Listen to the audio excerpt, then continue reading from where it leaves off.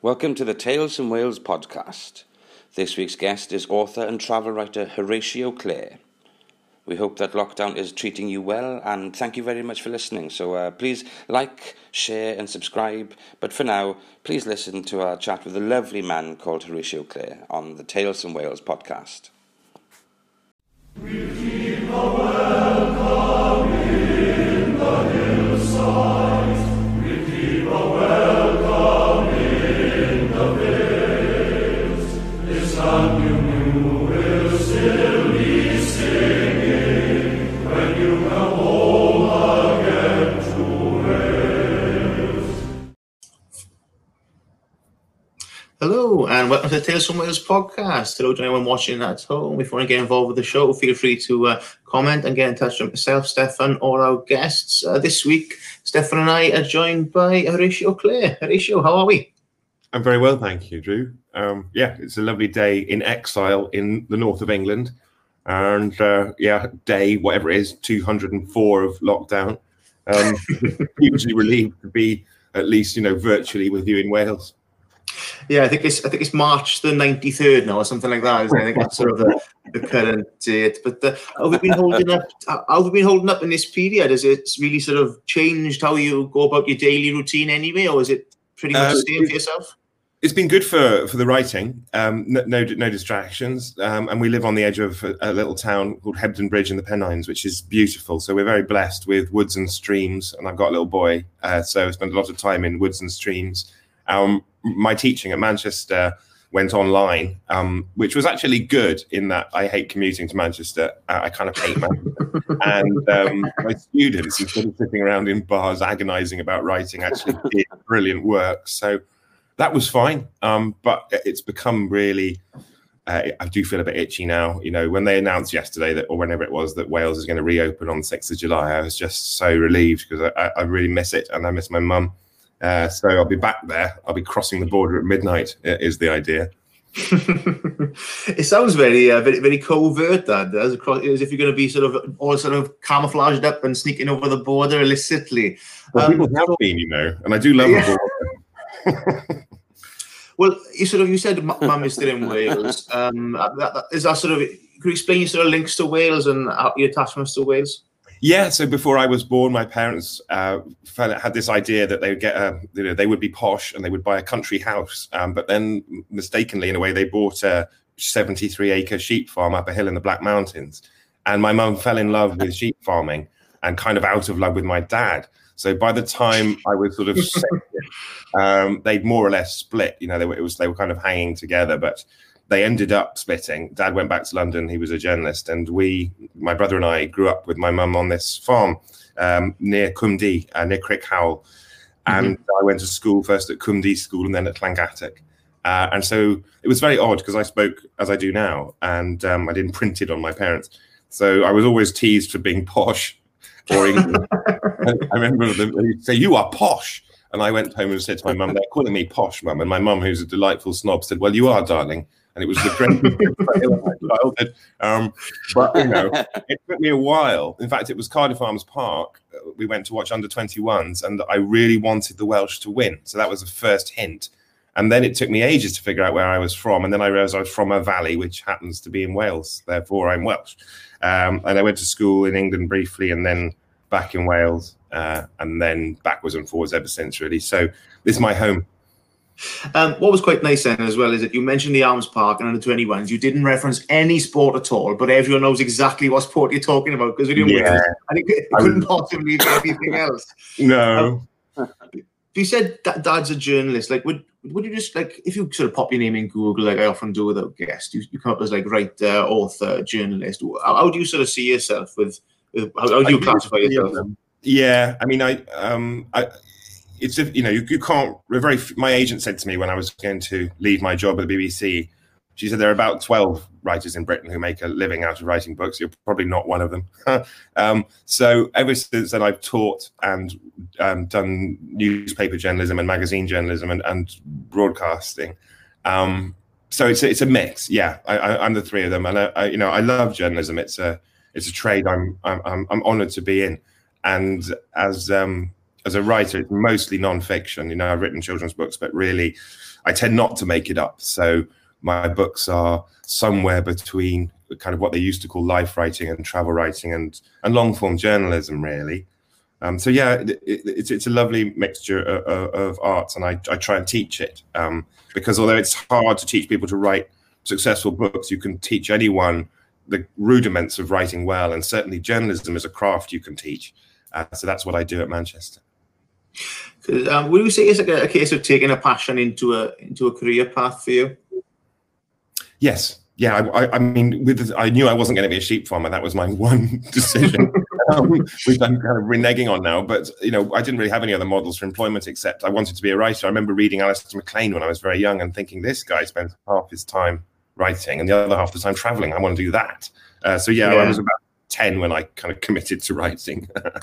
Perhaps an avoidance tactic of the sheep instead of maybe a way of getting out to sheep farming.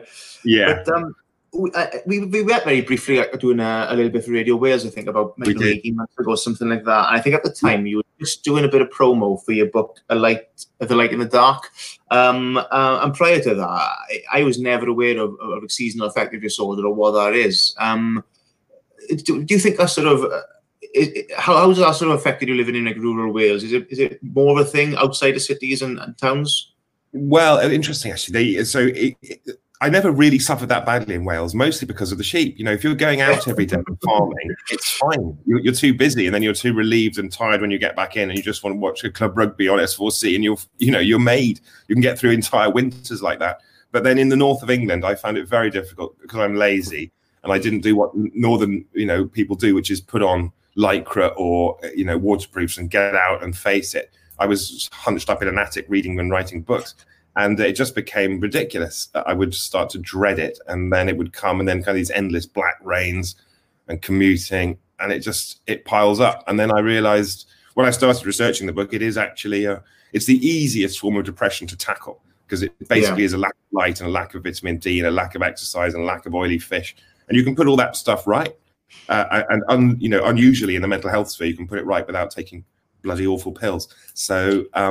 That's what it became about, was an attempt to look at winter, as a thing of beauty, and to look at my own area up here where I feel very foreign, as a travel writer would, to try and see it fresh. And The Light in the Dark was basically a winter journal, which came out of that. Do you think there's been any sort of parallels with seasonal affective disorder with like this lockdown period now? Because like recently, I feel like I've almost reached a point of lockdown fatigue, and I'm sort of craving normality a little bit. Do you think it runs a few parallels there? Yeah, I think we would have been in terrible trouble as a nation if this had happened over the winter. I can't imagine how awful that would have been. But it does lift everyone's spirits. Just a sunny day, it's bound to. I'm sure it goes right back to our basic, biology and hunter-gatherer roots. On a fine day, you can go out and get eat. Whereas when it's miserable, everything hides, including us. And I think any strategy that gets you through is viable. If you want to stay in bed, then do, but it doesn't make it better. The conversation about mental health has been fascinating. Suddenly, people who would never have talked about it before, it's part of the normal conversation. Our mental health, we have rights and needs in the area of that. In fact, when I saw you, when we met, I was promoting that book and a book about Bach at the same time. And I was on a rising manic high, which would just get worse and worse until I was banged up in the following January in a mental hospital in Wakefield. So that was a kind of change, a complete change of life. And I was aware as it was happening that I was, it was incredibly rich. I was incredibly lucky in a way as a writer because although quite a lot of writers do see the insides of mental homes, not all of us write about them. So that's what I've been doing recently. I've just finished a book about that. Do you find like with the sort of ups and downs and different periods of mental health, it feeds into your writing a little bit and helps you manage it maybe? It does a bit, yeah. I mean, that's the horrible danger of. There's a brilliant book by Jay Griffiths called Tristomania, which is about why the high is so compulsive and addictive and amazing, why you don't want to get rid of it. And with me, it sparks very simply. I'm affected by cannabis. If I smoke dope, then, I don't go out until I finished it. Then I go out for more, and then I start staying up all night. And then It all goes to pot really quickly. So that was part of it for me. But yeah, I think we're on a moment of extraordinary change in the way mental health is regarded. Recently about how we need nature, how we need exercise, how we need each other, how we need conversation, how we don't need pills. A lot of the time, the treatment for mental health is scandalous. People get put on stuff that makes them worse in the long term, and all the stats show that. So fascinating moment of transformation, in fact, in our relationship to our minds. Steph? Yeah, kudos to you on the mental health. I've suffered from depression. I've been off antidepressants now since September last year, and it's the best thing that's ever happened to me. I'm taking CBD capsules. I think they're working really well. So I think, I think you're doing a great thing there. I think we're all doing a great thing, and I think the whole country is going to have a mental health problem by the end of this, and I think we'll all need to go into it at the same time and come out of it at the same time, I think. That's right. And, I was going on to my question. I find it very interesting that you were born in London and then you came and were raised in Wales. I think that's the best way to be raised, I believe, in my opinion. But do you think that you're? Yeah, it's the best place. I mean, you were saying just now, like that's a classic Welsh love story that your mum moves to a hill farm and falls in love with a sheep and doesn't need a man anymore. That's ideal. But that's going to stay with me. But I would say my question would be, if you hadn't moved to Wales, do you think that your point of view or vision when it comes to your writing would be similar, or it would be different? Do you think? It would be huge. I don't know if I'd even have made it in to that because my first book was a story of growing up on that mountain, and it was saturated, as my childhood was, in the beauty and also, of course, the savagery of the natural world and books, because we didn't have TV because there was a mountain in the way of the TV signal. So it made me. Absolutely, it did, and that childhood does. I think you can probably make anybody a writer if you give them enough books when they're kids and they take to it. And it was very imaginative childhood. So we were unable to watch Airwolf or the A-Team except when we were on late houses after school, and then we would just ignore them and stare at their TVs. But yeah, no, definitely. Wales taught me what it is to look at nature and what it is to feel what it can give you and to see something of its stories and its rhythms. And that and Radio 4, probably the constant, the voices. And my mother was a great talker, and I just absorbed that. So when it came to writing a first book, I took it down like dictation. And if you go to like Dylan Thomas's boathouse in Larne, you can see he's just sitting there taking it straight from life. And the same, of course, with Undermilk Wood, So yes, it definitely makes writers. It's not an accident that the Celtic fringes like Ireland and Wales produce such extraordinary literature. And in Wales, we've been particularly blessed with support from the Welsh government and what was Academy and then became Literature Wales. We've had a golden generation of writing, and that's partly produced willfully by the culture itself, which values it. And we've just been extraordinarily lucky in that regard. I was adopted by the Welsh literary establishment when my first book came out and told I was a Welsh writer. And that's been the making of me. Perhaps that's a relationship that worked both ways, maybe. So perhaps they wanted you on board as much as you wanted to be. Well, they were very kind. You said about like exposure, and I think is sort of a balancing act between sort of perhaps ability as a writer and like experiences you have and practice and exposure to things, like you said about your mum being a talker and the ability to be in these places. If anyone wants to be a writer, or that sort of is an ambition of theirs, do you think it's about repetition and practice as much as ability? I think it's 90% will. Getting into it, publishing is something you want to do, and I've seen it in courses I've taught, adult courses, where you get to the end of the week and you've got 90% of them have got a really good idea, they've got a really good proposal. All they've got to do now is go away and write it, and you've talked about how that might be done, and then within the next couple of weeks you get emails saying, actually, you know what, I think I might do it differently, or I don't really like it anymore, or don't believe in it, and they just count themselves out of the game. So yeah, I think talent it plays a role, but it's hugely about will. It's about wanting something badly enough. And you're right about experiences. I'm not, the kind of writer like Zadie Smith who can just sit down and make it up to the extent that any of us do. I need to live it first on the whole. So then I write that up. Well, I find that draws a parallel, like comedy writing and stand-up writing, which is sort of, all me and Stefan attempt to do at least. But I find there's nothing worse than a blank page. A blank page is the most daunting thing that you can sort of be faced with when you're trying to be creative. And I think real life feeds into, there's nothing more amusing, nothing more interesting than real life, really. And I find that really feeds into my writing, and I base things on, stuff that happens to me and that sort of thing.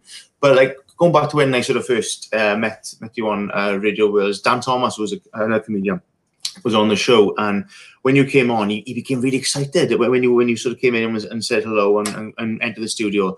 And I said, what's the matter? He said, he's an author. He read this fantastic book about a ship. And I was like, all right, okay. He recommended Down to the Sea and Ships to me. And I've been reading that. And I found it fascinating, like, sort of, first of all, like, why you would decide to stow away on a ship for months and write about it. And where that idea would come from. It's such a sort of ballsy move as well, because, like, where did the idea come from, first of all? I've always loved ships. Went to school at Atlantic College for a while on the Bristol Channel and used to watch them. Read a lot of maritime writing. Was really into Conrad and sailing and all those things. Did lifeboats for a little while when I was very young. But it's two things. It's just a cracking idea, container shipping. Nobody's writing about it, and then it's getting the permission to do it. And after that, it was a massive open goal. You couldn't go wrong. Here's this extraordinary world packed with stories and people who are stuck on a ship with nothing to do, apart from their incredibly hard work, but to talk about it except tell you them. So it was easy once I'd done, that, had the idea. And that was just, I read Moby Dick and I was in Verona, we were living there, and I had this idea, he says, when my humours get the upper half of me and it's this dank November in my soul, and I have difficulty not joining every funeral cortege that passes and knocking strangers' hats off in the street, I count it high time to go to sea. And I was in exactly that mood. And I thought, stop there. Oh, that's it. And so I emailed Maersk and off we went.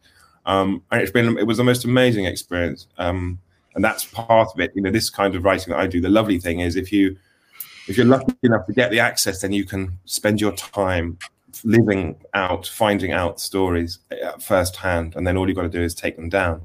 And my notes for that are continual longhand with no crossings out, because I'm just writing it down as it's happening. So that's it, really. Non-fiction writing, when you break it down to that level, is pretty straightforward. Yeah, it was marvelous, the most, and really moving and infuriating. The way that capitalism works, the way that supply chains work. Way we treat laborers, what we now call essential workers or recognize as such, scandal after scandal. And I am a political writer, and that it gave me a lot of material. Well, like my only experience of a shipping boat like that is your book and the film Captain Phillips with Tom Hanks. Is very limited, and I thought it was a really interesting line in the book where you said that it's something that it's a part of the world that people are completely unaware of, but yet it keeps the world we know moving. And I found that a fascinating sort of explanation or metaphor for it, really. Did you feel a bit? Did the ship welcome you on board, though? And did you feel part of the crew, or did you feel a little bit like intrusive in some ways? Yeah, no, they're very sweet, but they look at you like you're an alien. In fact, my captain on the first trip used to introduce me, journalist, like I was an alien that he'd just been asked to transport, and they're like, "What are you? Who are you? What do you want?" And I speak this kind of English, and they speak seafaring English, because English is the language of the seas. But Filipino can talk to an Indian, can talk to a Romanian in their version of it. But me, they often couldn't understand what on earth I was talking about either. So when we got through all that, I started writing blog posts and putting them up in the lift, because everyone used the lift. And then they were like, so you want to tell our stories? Okay. Yeah. And then we were off, except for one kid who kept hiding from me because he'd had his computer seized by customs at Felixstowe. because it had some terrible porn on it, and so for we led me around the ship.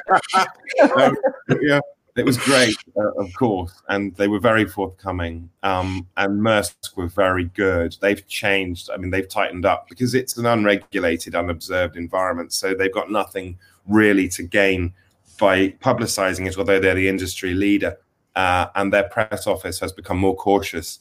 Yeah. But I think we're pleased with the book because it put them in the right light, which is, they're doing a good job in an appalling industry in many ways. So, like, best of a bad bunch, perhaps, is it? Well, yes, I think that's probably true. True. It all depends on it. It's interesting as well, like you said, the captain introduced you as just journalist, like almost as if as some sort of slur, being a journalist. Yeah. Was it sort of obviously high points and low points, but is there anything you found difficult being on the ship for that period of time, knowing you also had a job to try and do? It was odd not being exposed to the same regime of work that they were. It made me work very hard. You feel spectacularly useless. They work 6 hours on, 6 hours off, round the clock can be 13 months at a stretch, and it's absolutely grueling. One of them said very proudly to me, "This is a man's job," and he wasn't saying that in slighting women. He was just saying that is what it is for us. And very, very few women at sea. That companies have made efforts, and there used to be more, to take women to sea or to put them in position. And you do get there are famous and adept captains and senior officers, but it's overwhelmingly male, and it's overwhelmingly about taking loneliness on, and accepting that your family won't see you, and you'll miss all the birthdays and you'll miss everything, but you'll send the money home. So it's heroic in that regard. And they were fascinating in that they threw a very interesting light on our gender. They weren't macho. There was nobody to show off to. They were very strong with themselves. They were very sympathetic. They were gently very sensitive to each other's moods and needs. It was wonderfully heartening in that way. I mean, I'm fascinated by men are one of my subjects, perhaps because my parents split, so I didn't see enough of my dad. And it's an amazing place to see them because the sea reveals character very quickly. If you can't handle it, or if you've got troubles of your own, then they'll be revealed very quickly. And then it's a question of whether your crew, your workmates can help you, or whether it all goes to hell. And the captains and the senior officers, in fact, right down to the very junior rates, I just found this remarkable, selfless, industrious body of people. Steph? I mean, the question I've got is I heard that there was karaoke on one of the ships. I mean, what must it be like to watch, a crew of alpha males sing love songs at each other with no women there, Well, they do away with the kind of alpha thing because you are your role. So the captain is the alpha, and that's how it breaks down, and the chief engineer. And so then nobody gets anywhere with throwing weight around. There was one scene in Captain Phillips where the crew are objecting to the captain's plans, and I couldn't see that quite. My captain was, they're absolutely ruthless about their men's safety, about their crew's safety. It's all about that. The good ones, anyway. And then the karaoke, so Filipino seafarers, who about at least a third of the maritime workforce, have a union negotiated right to a karaoke machine if there's more than a certain number of them on a ship. And the real part of the union don't have a great deal of power, but they've got that sus. So it's serious business. And they have, in my view, the worst taste on earth. So it's all kind of lovers elevator rock. And they used to stand it. And they would tease me about my hopeless taste. And then you don't get that many chances to do it, but we were anchored off Suez, and they started doing it, and it was deadly serious. And the whole ship was deserted except for the lounge where they were up to it, and there were just all these pairs of shoes outside the door, and they were getting down to it, and it was really touching because they were singing about lovers far away. It was beautiful. Have you got a karaoke song of choice yourself? No, I don't do karaoke. Okay, so that's the other thing about growing up in Wales as me, is that my teacher would come along the line of us singing, and she'd listen to me and she'd actually wince, and then she'd go on to the next. So I was always made to be Herod in the school play. Never really allowed to sing. Xenophobia. Every day. It's a wonderful thing. Isn't it? Yeah. Steph, was you going to ask about the spooky sea? Oh yeah. This is the question I want to ask you. I love all the things that are like supernatural and that kind of stuff, and you do hear those stories of how spooky the sea can be, like mainly at night. I mean, people, they hear voices and stuff, and there's a photograph of the SS Waterdown where people, you can see ghostly faces in the sea and stuff. Did you notice or see anything like that while you were out there?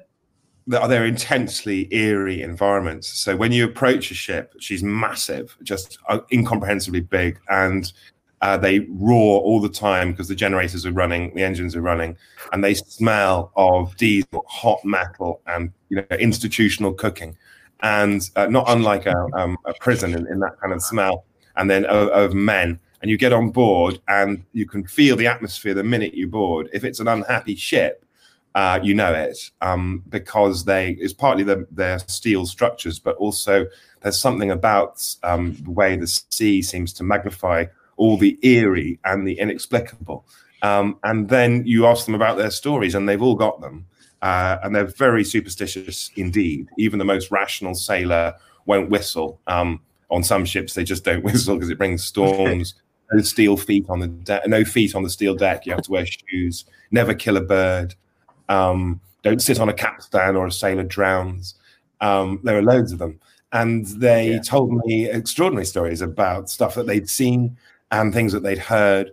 And if anyone dies on a ship, then they have to have a sea priest aboard to perform a service of blessing before they'll happily sail on it again. And some of them were truly frightening. When there was this wonderful first mate, John, second mate, he was a Geordie. And he was a kind of shambling sea dog. He's a wonderful guy and full of stories, most of them horrendous. And he would tell them with enormous relish, with his eyes fixed on you to make sure you were really getting it. And there's one is moored at Hunstanton off the coast of Scotland. And it sounds like the bleakest place, outside Siberia.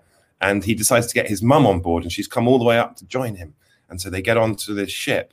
And she won't go on board, and he has to really fight to get her on board. And finally, she gets on, and then she goes to his cabin, and she won't leave his cabin.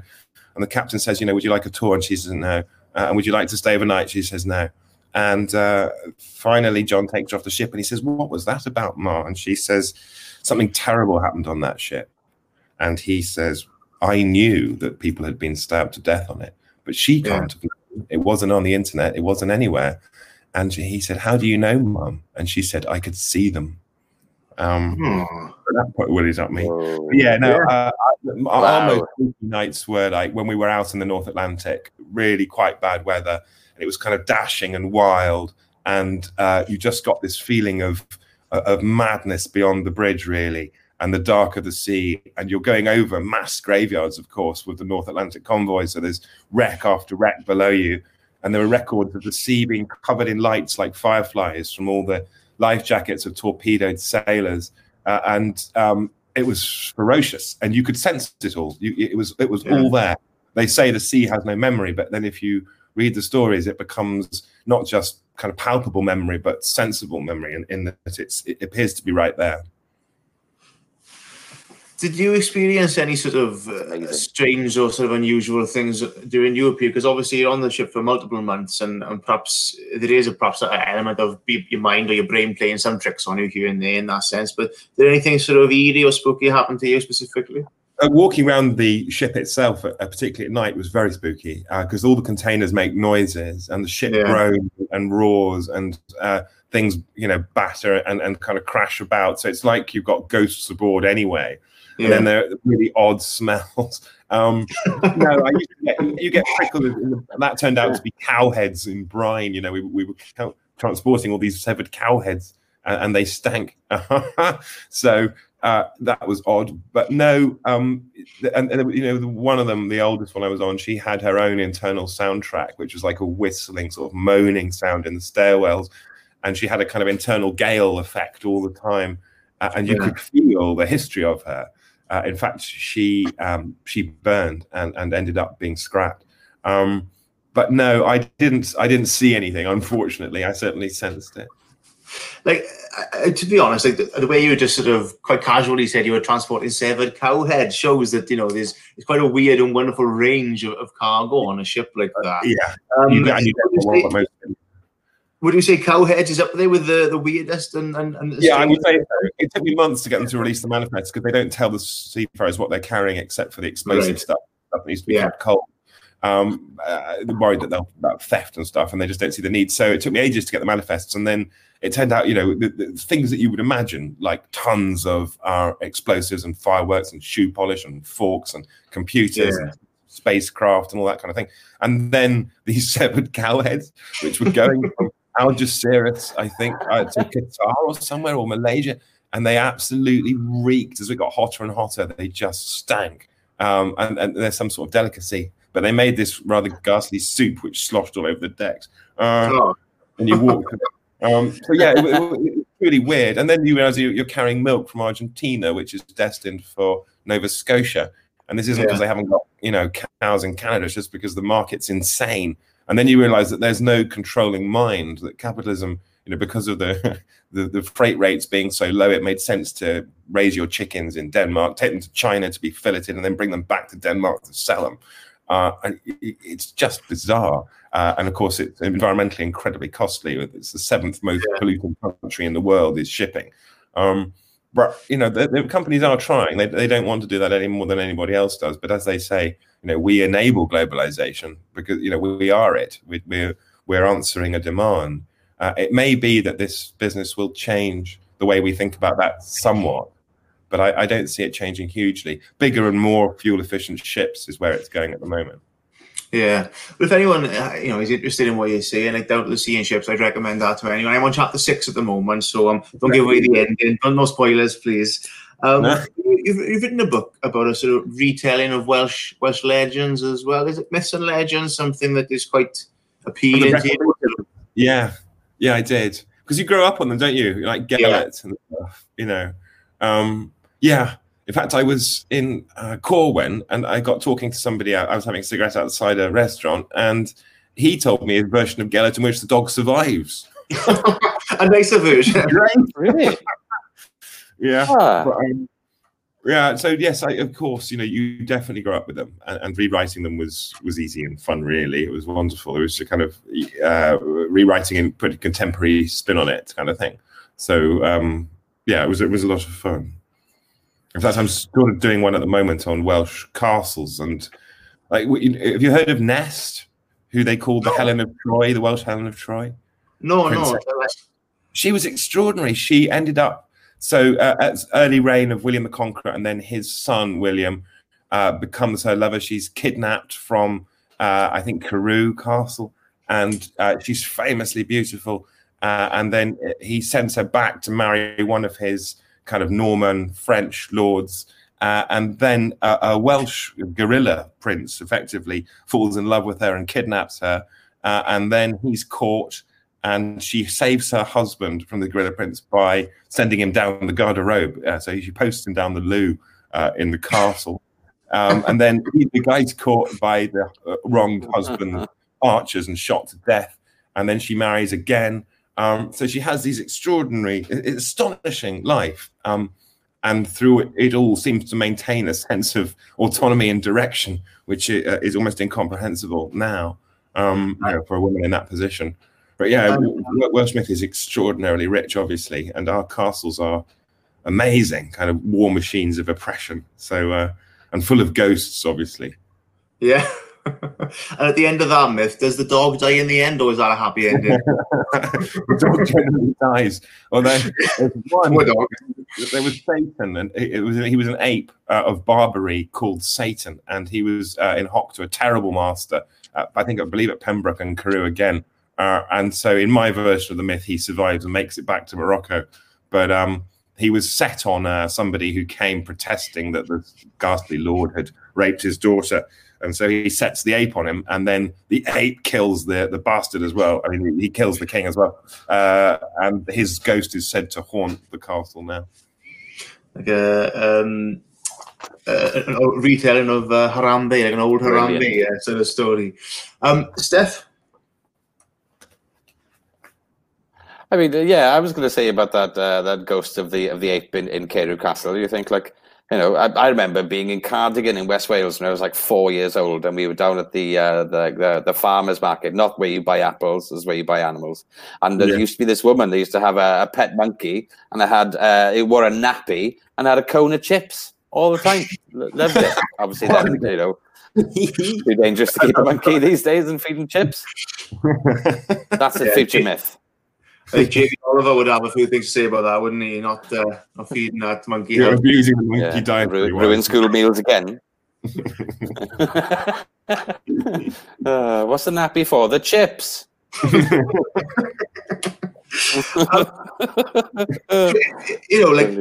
Regarding being a writer, Horatio, writer is almost one of those sort of dream jobs in many ways. Like, you see people within television shows that are writer, and it's always an aspirational type thing that people always want to sort of pass to. We've got any advice if anyone wants to be a writer, or if there's anyone watching or listening who's interested in that sort of field, how best you approach sort of getting into it? Yes, I think that it's no mystery for a start. When I taught it at John Moores in Liverpool, where a lot of the students had been taken in with quite low grades and quite low expectations, and then you're talking to them about becoming a writer. And I remember the feeling of standing at the bottom of a glass cliff, with me at the bottom and kind of Ian McGeown and Zadie Smith at the top of it. And that's just not the case. It's like anything else. If you want to do it, then you need to do the basics, which is obviously a lot of reading, but also courses are available and they're great on the whole. I think you'd find out quite quickly whether it's for you. My boss at Manchester, a wonderful poet called John McAuliffe, when people want to transfer from undergrad to do the masters with us, he says maybe take a year out and see if you've got the discipline to sit down and do what Stefan was talking about earlier, face the blank page. If that's really what you want to do. And the thing is, I find that sometimes it feels like the best job in the world, of course, but also, unless you're able to just make it up, which very few of us are, it feeds off other things. So, my brother was a dustman briefly, and he's become a filmmaker, among other things. And I was a bartender, and I used to deliver pizza. And without doing those things, you've got nothing to write about. So you want to see everything you do as potentially part of your career. It takes a long time. It can't be rushed. A lot of people want to have written, want to be I did. I wanted to have a book out before I'd begin this kind of thing. So there's that. But you also might think about, is this satisfying? Is this going to be what feels like a meaningful life? And if the answer is, I've got no choice, it's what I have to do, then you are a writer. It's just a question of plugging away until you get into print. Yeah, and like you said, it's that sort of repetition experience, and perhaps it's the doing of it as opposed to the wanting to do it, which I think you've got to love to do it. Yeah. Steph, do you want to sort of ask what's next and wrap up? Yeah, I got one literary question, and then I'll get on to what next thing. It's very early term. I find it hard to sort of to get on board with, but it's an important thing as well. It's a killing your babies. That's a mad term, isn't it, for people who write? Yeah, I find it hard to get rid of stuff. Yeah, so that's pretty much what it is, isn't it? Done on the page. I think it's Terrence Black, Kill Your Darlings is the other version of it. And it's so good. It's an absolute zinger. It's a winner. You can't miss. And with you guys writing comedy, you probably know when you get it down that it is a hit, that is a great line. It is a great joke. For prose writers, long form, it's slightly different. It comes from journalism. And the idea was that if you've got a spectacularly ornate and clever and funny and witty and telling phrase, then maybe that's actually rubbish and you should take it out and it's self-indulgent nonsense. I had a sub-editor at my first newspaper on the Mid-Devon Gazette, and he used to lean back on his chair and the whole office would kind of look and he'd go, Horatio, he'd been to Eton. And you go, yes. And you go, what is this self-indulgent twaddle? And he'd be like, that's my best time, Pete. He'd be like, so yeah, there's a degree of that. And editors, thing is, do you guys get somebody to look over your stuff, or you just try it out on an audience, presumably, and find out the hard way? Yeah, live audience is the way to do it, but then it comes with the pressure of, when you said about the killing your darlings and the letting go of good material. To give a joke a good area, you need a big audience or a proper audience, and then when it's a good audience, maybe I shouldn't do the new joke. Maybe I should do the joke I know is going to work. And is that constant? I find for me constant sort of mental battle of, you've got to try new stuff, but you've got to do a good job. And it is a balance in that. But I think this lockdown period has been a good chance to just get rid of, swipe the slate clean, and maybe come back sort of, bigger, better, and stronger. That's the idea anyway. So have you found lockdown liberating in that sense for writing? It's great for work. It's taking away the pressure of time, the feeling that everybody else is running forward and that you're standing still, which happens a lot in writing, as you know. And the feeling that doesn't matter anymore has been fantastic. So a great lifting of false consciousness, the idea that if you're not getting up in the morning and doing 2,000 words and then going for a run, that you're wasting your time. I've just let it all go, stuff all that. So it's been good for that very much. But I think I hope we're going to see a huge flowering of the arts after this period, because we all had time to just maybe do nothing. Maybe that's what we needed. The onward rush, it's so interesting, isn't it? This idea of essential and non-essential. And it turns out that most of our lives were totally non-essential. So I hope we live slightly differently, spend more time with people I mind about and less time with people I don't, and do the things that matter and do them now, or when it's safe to do so. Yeah, definitely. Steph? Excellent. I've really enjoyed talking to you. You've got a great voice I can listen to all day. The question is now, what's next? What's the next journey? What's the next adventure? What's the next book, Horatio? So that's another thing I've learned the hard way, is that you can't force it. You just have to wait for them to find you sometimes. So I've got a book coming out in March, which I'm just editing now, which is about the breakdown. And then I've got to finish off my third children's book, Aubrey and the Terrible Spiders, needs to be done for Firefly. And then, I don't know, my father died last year, and I'd like to write about him. He makes a very good subject for a story.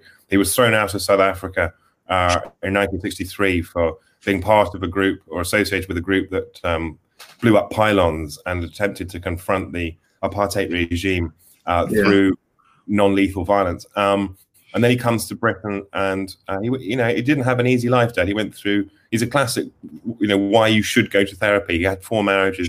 And he kind of read himself into fullness. By the time he'd finished work and left journalism, he retired on the stroke of 65. He was approaching, he became a wonderful man, and it was always there. And I think by hard thinking and listening and reading, he did what maybe a good therapist might achieve in a couple of years. But he was marvelous. Obviously, I loved him, and I want to write about him and about my son, because it's very interesting seeing the lines that connect them. Despite the fact that they only met a few times. So maybe something like that. I'd like to write a book of joy. Actually, is what I'd like to do. And the blues. That sounds great. Sounds great. And of all days to do it as well, on Father's Day, we've got this podcast as well. So it must mean something there. So have they treated you to a Father's Day card and possibly a pair of garish socks? Have they, bugger? They informed me that they had ordered me a shirt online that my son Aubrey chose very carefully to match one of his. I was like, tell me it's not a SWAT top. And then since then, it hasn't arrived, and they've entirely forgotten that it's Father's Day, so nobody's even said it yet. That's the job. Say it loud, hear you. Yeah. The plight of the neglected lockdown dads. That's it. That sounds like a children's book as well. I don't know. So, if anyone wants to sort of get in touch or keep up with what you're doing, Horatio, where can people sort of find you in that sense? Well, I'm still turning it out on Radio 4 every now and then. I work for my own correspondent. I do bits and pieces for the papers, mostly the FT, but then we've been on pause for travel for a while. So the next thing will be March the 4th, I guess, when the next book comes out, and hopefully by then we'll all be able to, go back and get out and do what we want to do. Because a large part of my life has been talking to people, to readers and curious audiences in tents, and all that's been gone. And I've actually missed it. I've really missed meeting people. So that would be good, wouldn't it? Well, you must intensely. Doing this is nice, and it's been a pleasure having you on. But it wouldn't compare to getting together in person and doing it. Do you know what I mean? It does miss that little extra something, I think, and I am looking forward to that myself. That bit of human interaction and eye contact and all the things we sort of take for granted. It's been an absolute pleasure, mate. Good luck with the new book. Good luck with managing a 7-year-old and perhaps avoid him ending up as a police officer in time, and everything else you got on the fires. Thank you so much for having me, and good luck with all of your work. I can't wait to come and see you guys in action when that's possible. Yes, as soon as we're allowed to leave the house again, we'll hook something up, I'm sure. Wait, you've got plenty of time. Yeah, no pressure. Take care, and see you before too long, I hope. Thank you very much. Thank you, Horatio. Thank you. Cheers. And that was the Tales from Wales podcast. Thank you very much to our guest, Horatio Clare. I hope you enjoyed that as much as we enjoyed recording it with him. Thank you very much, as always, for listening. Feel free to give us a like, give us a share, recommend us to your friends, and maybe even leave us a nice review. I hope you're all keeping safe during lockdown. We've got some fantastic guests coming up in coming weeks over the next couple of months as well. Perhaps we can see each other at a comedy gig sometime in the not so near future. Until then, thank you very much, and we'll see you next time.